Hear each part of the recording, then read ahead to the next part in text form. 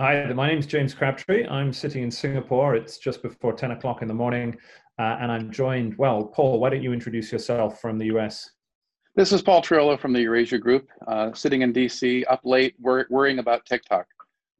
Very good. So we're going to talk about TikTok for the next 6 minutes. So, Paul, I mean, this thing changes by the hour. Can you Right. give us a sense of like where where have we got to? I've only just woken up. So, what happened today, and Sure. what's the kind of state of play? Well, today was sort of the end game, I think, for both for TikTok and WeChat, which is the other executive order pending. So this time clock started on August 6th and runs out on Sunday, the 20th. And so this is pretty close to the end here. There's a mad scramble at the end to come up with basically a mitigation strategy that is acceptable to the president of the United States and to basically the U.S. government, big elements of the U.S. government. And the big question is going to be, and it's also acceptable to Oracle and ByteDance, it seems, for the moment. The big question is going to be, is it acceptable to China?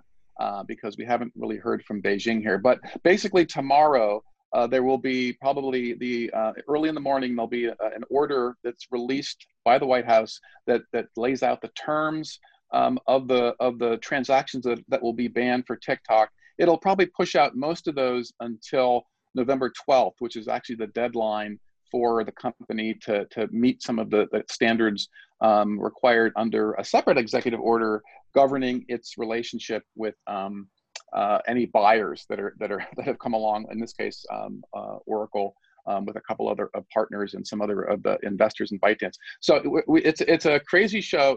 There's so many players in this. But tomorrow we'll know basically the way forward here and whether the deal is going to be accepted, at least in DC and among the U.S. Side of the House. And then we'll wait to see what happens in Beijing. So let's take a sort of step back. So we have this deal. Hmm. Originally, it was going to be a sale potentially to Microsoft, seemed to be the front runner.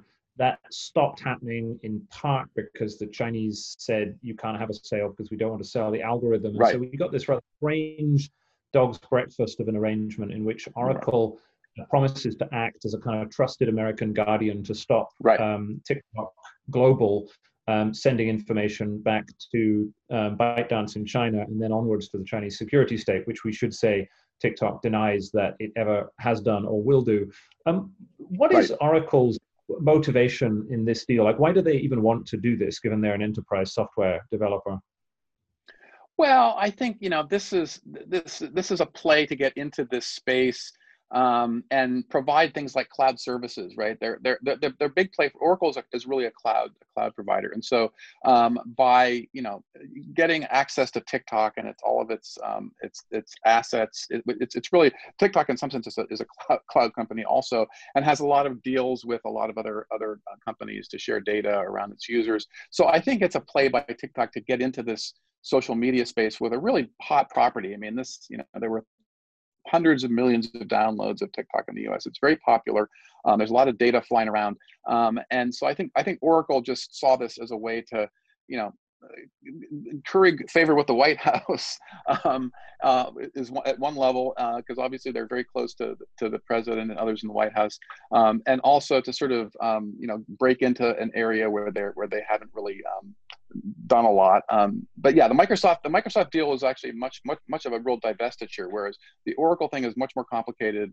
There'll be a board that oversees this with U.S. citizens. There'll be a data security guy who's a U.S. citizen who's cleared to make sure that that the data doesn't go to places it shouldn't go, and will be the sort of point person for CFIUS to oversee this. It's a very unusual arrangement.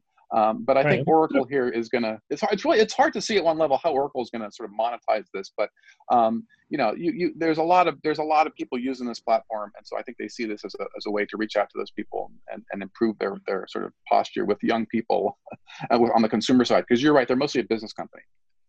I mean, as you say, it's a very unusual deal, and the precedent of this is kind of intriguing. That if we're going to get into a world in which every Chinese company that wants to operate in the United States, and potentially from many other countries as well, Russian, who knows, Hmm. any country that might be considered a national security threat has to have an American hand up hold her, then you almost get into a sort of Chinese style system in which you have to have kind of party committees sitting over business Right. organizations. So it's a very strange precedent. But I mean, I suppose the news flow of the last couple of days suggests that this deal isn't going to end up satisfying the hawks in the kind of anti-China hawks in and around the Trump administration. So in our final 45 seconds, I mean, I guess, what's your sense? Is this thing going to collapse in a heap, or is it going to go through in roughly this form?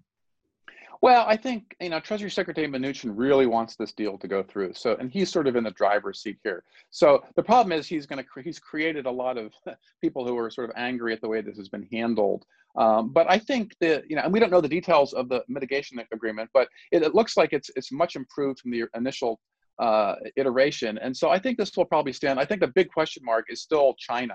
How much are they apprised of this? Because the mitigation strategy changed tremendously since the first go around, and so they may not like the conditions that are placed on this, as you say, as a precedent. So there's still a chance the whole thing could collapse. Very good. All right. Well, thanks, Paul. That's terrific. That was fun. Let's see what happens tomorrow. Yes. Stay tuned.